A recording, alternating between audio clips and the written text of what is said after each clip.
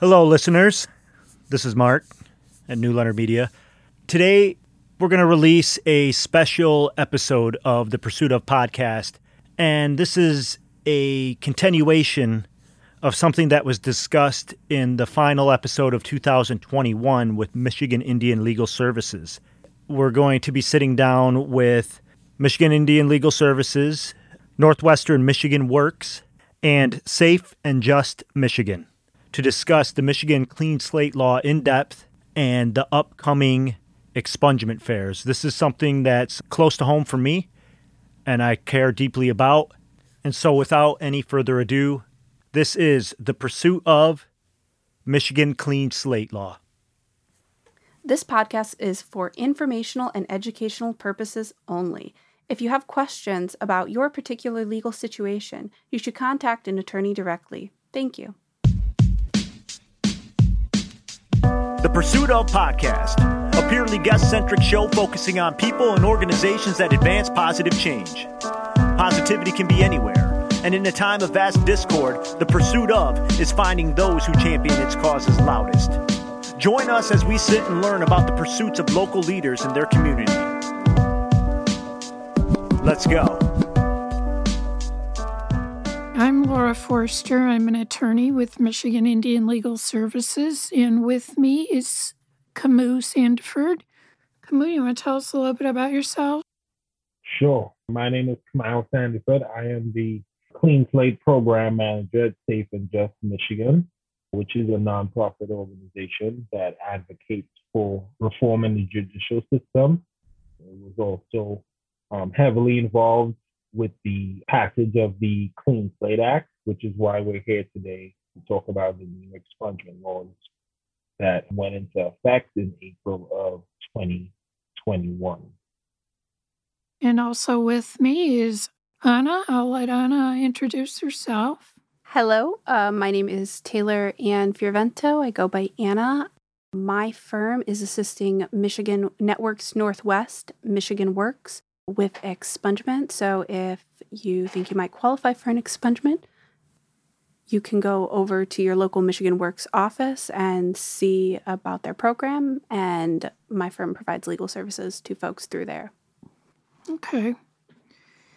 So, as Camus referenced in April of 2021, new legislation took effect here in Michigan. The legislature amended the expungement statutes, so to speak, so that with this amendment, there was an increase in the number of felonies that could be set aside. So we went from 1 felony to 3 felonies.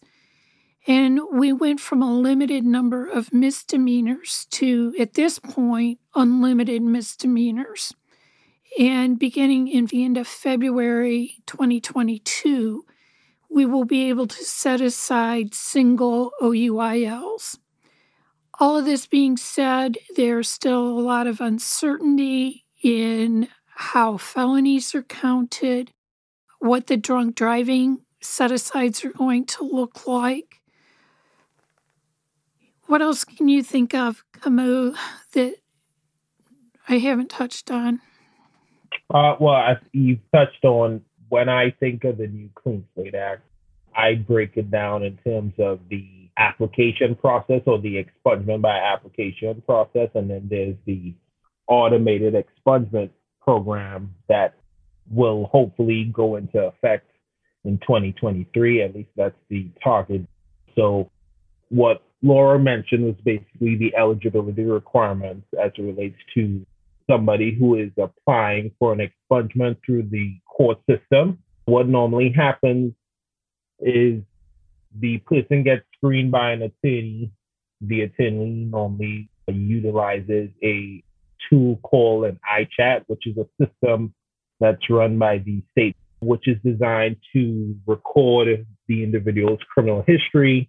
And then the attorney reviews that iChat report to determine whether or not they are even eligible or not.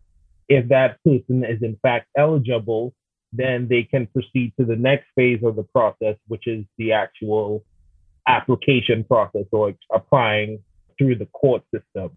and that is filling out the form. It's called an application to set aside conviction. It's easily found on court websites and just by Googling the form.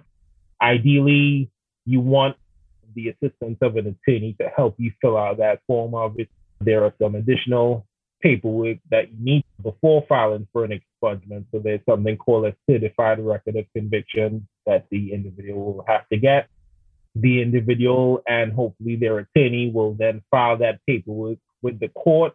They then have to mail that paperwork to a couple other agencies. And Laura, feel free to chime in if you want to interject. Sure. So let me just stop you right there for a minute, Camus, because you mentioned in April of 2023, there will purportedly be an automated expungement process, but at this point, nobody knows what that's going to look like, is my understanding. So stay tuned for that. You also mentioned, Camus, about the iChat, and I just want to let folks know the iChat is available online. There is a $10 charge for it, although if you stop in at your local Michigan Works office or you are financially eligible for Michigan Indian Legal Services assistance with this, we will pull them at no charge. We both have accounts with the state of Michigan, so we're able to get iChats on folks. And the iChat is just a great jumping off point. What folks need to understand and realize is the iChat is only as good as the data that's uploaded into it. So in theory, if there's a conviction anywhere here in the state of Michigan, the court having jurisdiction is to upload that information into the Law Enforcement Information Network, or LEAN as we call it. But what we're finding, and I'm sure Anna and Camus can speak to this as well, we'll have clients. In fact, I was talking to a client today that said, I've got another conviction, but I don't see it on my iChat. And so that's always good to know, because then we can do a little detective work and make sure that we have all the convictions lined up. Camus, I think you also mentioned about then once we obtain the iChat, one of the three of us is sitting down and doing a fairly in-depth analysis of whether or not a person's criminal conviction and their history is eligible to be set aside or expunged. The reason we do this is because depending on the offense and depending on when the offense occurred or probation or parole was completed and all fines, costs, and restitution have been paid, there's a timing sequence that begins. And it depends on the crime as to how long after whatever is the latest of your sentence, your parole or probation completion, or the prosecutors throughout Michigan are requiring that all fines, costs, and restitution be paid. And this is an area that right now is ripe for appeal because it's not in the statute. But I can tell you in Northwest Michigan, the 13th Circuit here based out of Traverse, it has taken that stance. So that's kind of where we're at with fines, costs, and restitution. And in terms of when the timing begins, it depends on the crime. So, for instance, a felony offense, there's a 7-year wait in general. If it's a serious misdemeanor, generally 5 years. If it's just a straight up nonviolent misdemeanor, then it's usually 3 years. And with the Clean Slate Amendment came changes in terms of the marijuana. So things that would have been a crime, say 10 years ago, and are no longer considered a crime can be set aside immediately. So with that, anything else that you can think of, guys, with the set-asides, the timing? Well, if I could jump in for a moment, how we've been, because we're talking about a lot of rules here, I think really breaking it down into how we've been addressing these with folks I've been helping over at Michigan Works. Step one is they go in and they get their iChat, and then the expungement coordinator sends that over to me, and I take a look at that to see if they meet what we call the threshold test. These are the things that absolutely have to be met and satisfied under the law for someone to even apply for an expungement. We break these down into 3 general categories. The first is waiting period, to see if they have satisfied the waiting period. The second is if they have the type of offenses that can be expunged, because there are certain offenses that cannot be expunged under any circumstances. A lot of those are crimes that could be punished with life imprisonment, even if the person didn't receive life imprisonment, if that was a possible punishment. A lot of crimes involving juveniles and several other crimes you cannot have expunged under any circumstances. So if they meet number 1, they meet the time, they meet number 2, they meet the type. And then number 3 is we count. We see, are they exceeding those maximum numbers? I wanted to jump off a point that was made about the 3 felonies. There is one exception called one bad night, which I'm sorry if you were going to get to that. Under the one bad night exception, if the offenses occurred contemporaneously and within 24 hours of each other, none of them can be punished by more than 10 years imprisonment, and they would not be punishable by more than 10 years imprisonment in another state. Is that the third part of the statute? So. I think I'm missing an element. It can be an assaultive. Well, they might be able to be assaultive if you don't exceed more than 2 assaultive crimes total. In your lifetime. So anyway, that's the first part. We look at that threshold analysis. The second part is you go make an application to the judge, and we call this the judicial discretion test. Because even if you satisfy the necessary elements to apply, the judge can still say, no, I don't think you're reformed. And then we talk about what the individual has done, the facts and circumstances at the time or since the date of conviction, the behaviors of the applicant to warrant conviction. The language in the statute is something like that. We look at that test and we look at the things that can be helpful there. One is, have you paid your fines, costs, and restitutions? That's something that we use for folks to show that they're remorseful and that they've paid back their debt to society.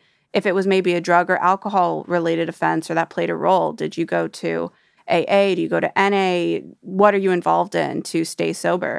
And have you had other instances? If it's a DV, have you been to anger management classes or anything of that nature? And all of that, we just kind of look at everything to really show that this individual has reformed their life and they are no longer going to cause any harm to society. And then the final thing we look at is, would expungement be in the public welfare? So we're specifically generally looking at employment things. Do we have someone who can move up in their career and make more money, pay more taxes, fill a very needed labor niche in our economy or whatever it is, but they cannot because of a conviction on their record? And that's something we'll really focus on. And, you know, it doesn't have to be limited to employment. Sometimes we look at volunteer opportunities. We look at folks who maybe can't participate in their kids' schooling and school activities as much as they like because they have a felony. We look at those sorts of things as well. Anything that we can show that keeping this conviction on the record, low risk of reoffense, but here's how it's harming our society, our community, our public. We're losing taxes, we're losing labor, and really pointing out those things to the judge. And I would agree with that assessment, Anna. And I think there's been a study that was done 2 years ago through the University of Michigan, and I've plowed about 2/3 of the way through. And the findings of this empirical research done out of the University of Michigan's Law School was pretty significant in terms of the bump up in employment opportunities for folks who have set aside their convictions. Some convictions are just, you're not able to set those aside. Criminal sexual conduct is one of those, and we get a lot of requests, or at least our office at Mills gets requests about CSC and setting aside the CSC. The only CSC that can be set aside is that in the 4th degree, and it would have had to have occurred before 2015.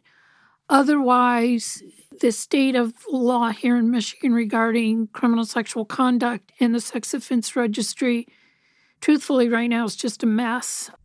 And the ACLU is getting ready to go up with their 3rd, hopefully, class action, DOS 3, looking at that. I guess I also think about setting aside convictions as part of the social determinants of health. And when you look at the social determinants of health, you're looking at employment, you're looking at housing, you're looking at education, you're looking at those types of exterior forces that affect and influence our health.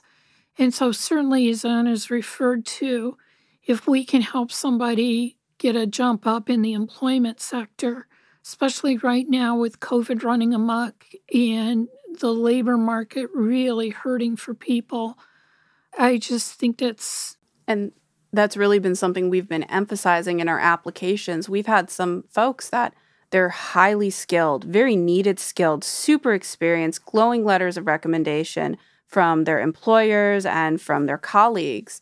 But just because they have a conviction, they can't move to that next level, even though they're desperately needed. And we're really leveraging on the fact that we're in a market where labor is so needed, especially these skilled, experienced laborers. We really emphasize the benefit to society and community as a whole by allowing the people with these skills to fill these jobs. And another thing we look at, too, is the social determinants of health as to family. A lot of the time we have folks who have family, have kids, have people that they care for. Maybe they care for elderly parents or other family members or whoever it is. And by improving their employment, improving their income, improving those things, you get this cascading effect to the rest of their family. So allowing this one person to get an expungement could potentially benefit the lives of dozens of people, if not more, immediately. Absolutely.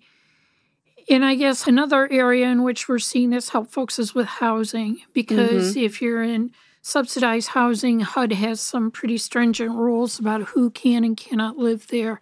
So that if we're able to set aside some of these convictions, we hopefully improve the odds of quality housing for folks.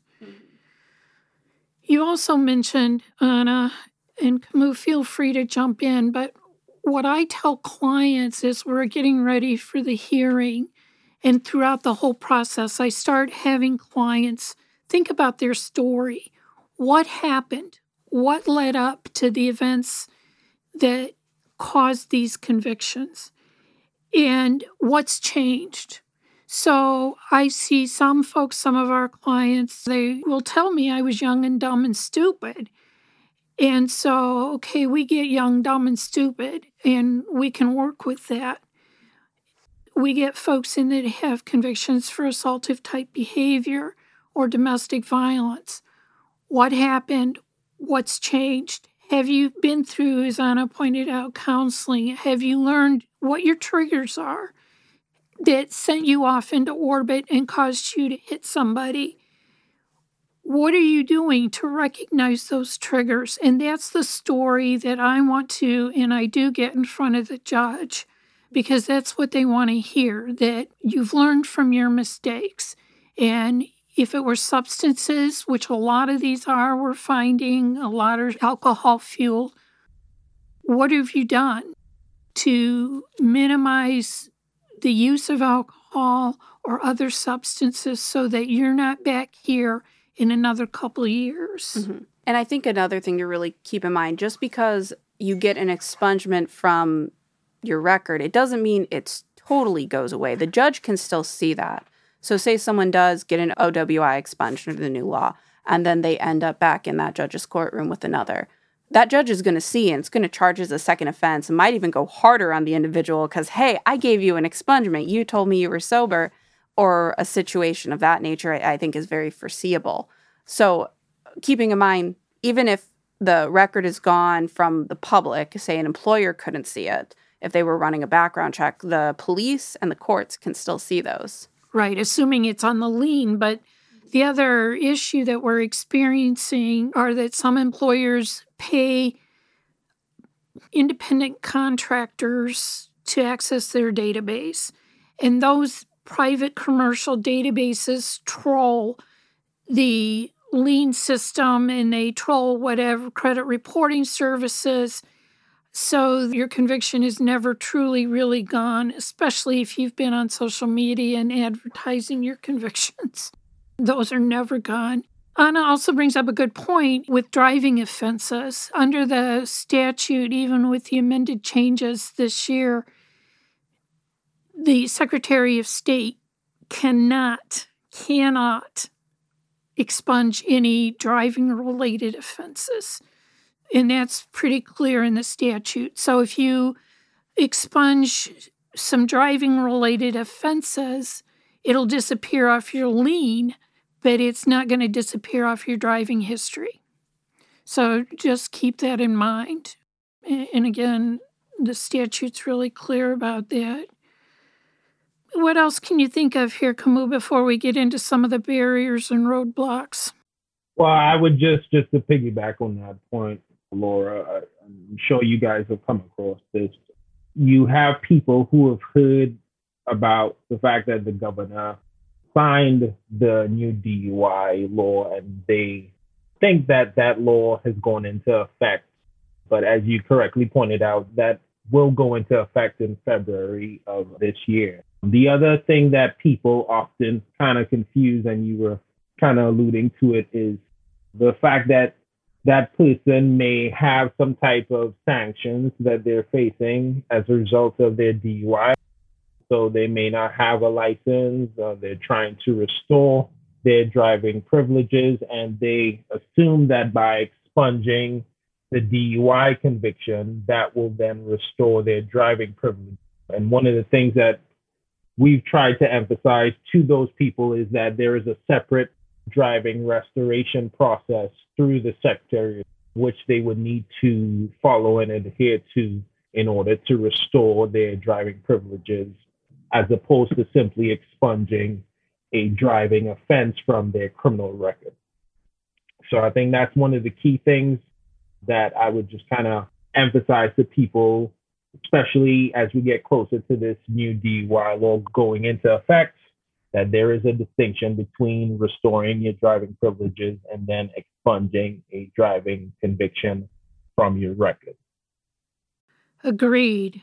And Camus, you originally mentioned as part of the process then the completion of the application to set aside convictions. And again, in theory, you don't need an attorney to do any of this. You can access the forms at michiganlegalhelp.org or through the Supreme Court of Michigan, SCOW, through their database, their form database. But that being said, I think at this point, just listening to the three of us, it's not as easy as people would think it should be or needs to be. It is a process, and that's, I think, what we've been running into with folks, especially Michigan Works. We're getting apps in, and we're getting a lot of people ready to go for February once the new law takes effect for the OWIs. Right now, we were discussing there's about a 6-month waiting period to get the response from the Michigan State Police, and the court cannot have a hearing until that response is received. Right, and the response that Anna's talking about is, as part of this process, when we file that application to set aside convictions, the statute requires us to have a final criminal background check done by Michigan State Police. And the Michigan State Police not only have access to lien, but they've also got access to the federal databases. So that if there are federal offenses that don't necessarily show up on lien or out-of-state convictions, they will know about it. And as Anna pointed out, and I learned last week in talking with a circuit court administrator out of Wexford County, Michigan State Police are now requiring 6 months to clear people, which is, again, a barrier. Cost has also been a barrier in that right now the Michigan State Police run a fingerprint check for each court that you have a conviction in. So typically what I see with our clients, and I think Camus and Anna probably see the same thing, at least up here in northern Michigan, we see folks that have convictions from throughout the state. So we have to get certified copies of their judgment of sentence. That's usually about $10 to $12 per judgment of sentence. And then we need to have fingerprints done and a criminal background check done for each conviction out of each court. Michigan State Police charges $50 per court at this point for fingerprinting. And we have at Michigan Indian Legal Services taken that up before the Attorney General and said this is cost prohibitive. And in fact, just as an FYI, you guys, in Kentucky, the Supreme Court of Kentucky or the Commonwealth of Kentucky recently held that there should not be any fingerprint fees associated with setting aside convictions. But be that as it may, that's Kentucky, not Michigan. Well, if I could jump in real quick on the fingerprint side, we understand that being a cost issue. Over the next several months, Michigan Works is going to be putting on a total of 4 expungement fairs. And you do have to make appointments, but there are going to be fingerprint services at those fairs. It's free. And Yep. that's through Camus' organization, Safe and Just. So we will be able to supply folks with the needed fingerprints at no cost to them. And it really just depends. It's my understanding some police will charge a lot of money to do it, and some don't charge anything, or some charge a much smaller fee. So really just looking around and finding, where is it going to be the most affordable to. Yeah, and you bring up a good point, too, regarding the fingerprints, and that's certainly been a barrier, the cost associated with obtaining fingerprints, but it's also been a barrier in terms of who provides the fingerprints. Because here in Grand Traverse County, for instance, they don't do the old ink-rolled fingerprints anymore. It's all what's called live scan. It's all digital. And the Michigan State Police are very adamant and very firm in wanting the old-fashioned ink-rolled. So we've had some issues being able to locate providers that can handle the ink rolls, and hence that's Camus bringing up folks from, where is it, Holland or Zealand? Camus? Zealand. A private vendor. Fingerprint vendor. So those are some of the barriers that we've encountered. Other barriers that y'all can think of that you've encountered, Anna or Kamal? Well, what I would say, this isn't necessarily barriers. Well, I guess it's more of a socioeconomic barrier in the sense that these expungement fairs, at least the ones that I've been a part of, we tend to go into areas of a community that have traditionally been disenfranchised or have lacked access to the legal community. And I think that's one of the big benefits of putting on these fairs, because you're essentially going out to the community, you're bringing in attorneys, and then people can then go and just meet with those attorneys, determine their eligibility, and hopefully that attorney can assist them with filing their expungement paperwork. So the expungement fair in and of itself helps remove the barrier in terms of access to resources that the people in that community otherwise may not necessarily have.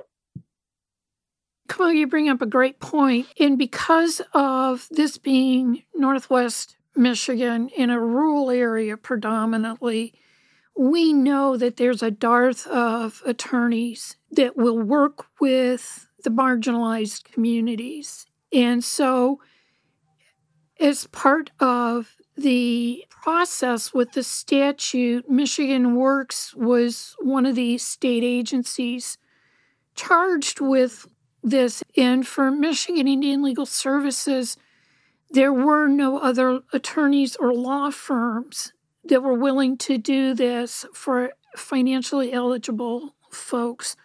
So that Michigan Works and Michigan Indian Legal Services and Safe and Just Michigan are all collaborating to provide these services to a 10-county service area here in Northwest Michigan. Camus also mentioned, and Anna's mentioned too, 4 expungement fairs. The first one will be January 29th down in Manistee at the Michigan Works office down in Manistee. Camus will be up. Anna will be there. I will be there.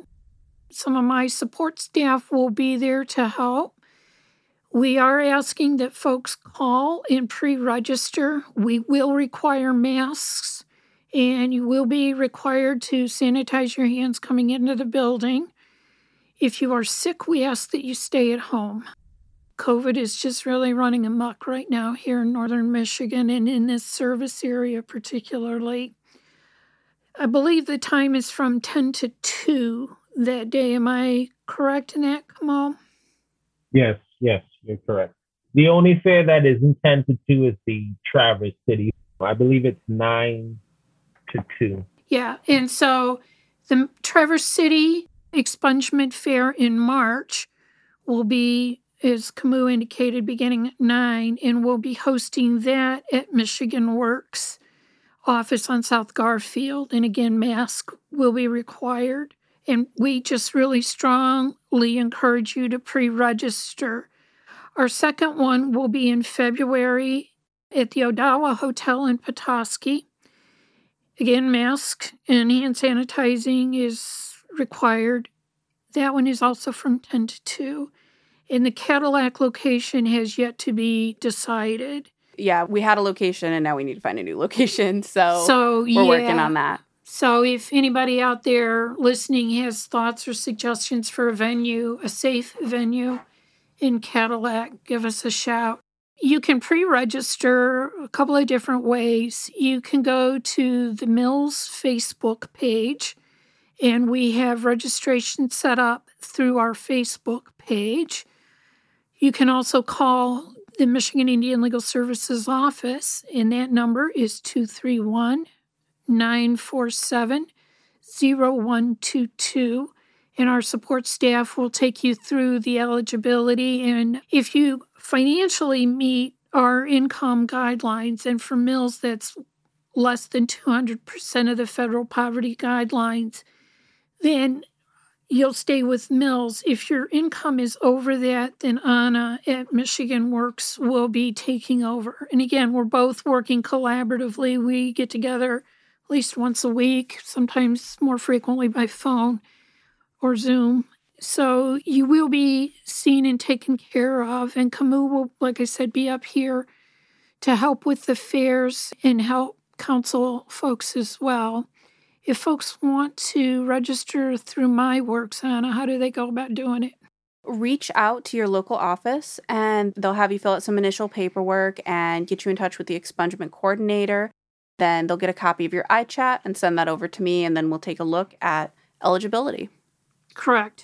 And Camus, how can folks register through Safe and Just Michigan? So we have a Facebook event. And in fact, I believe Mills is a co-host for that Facebook event.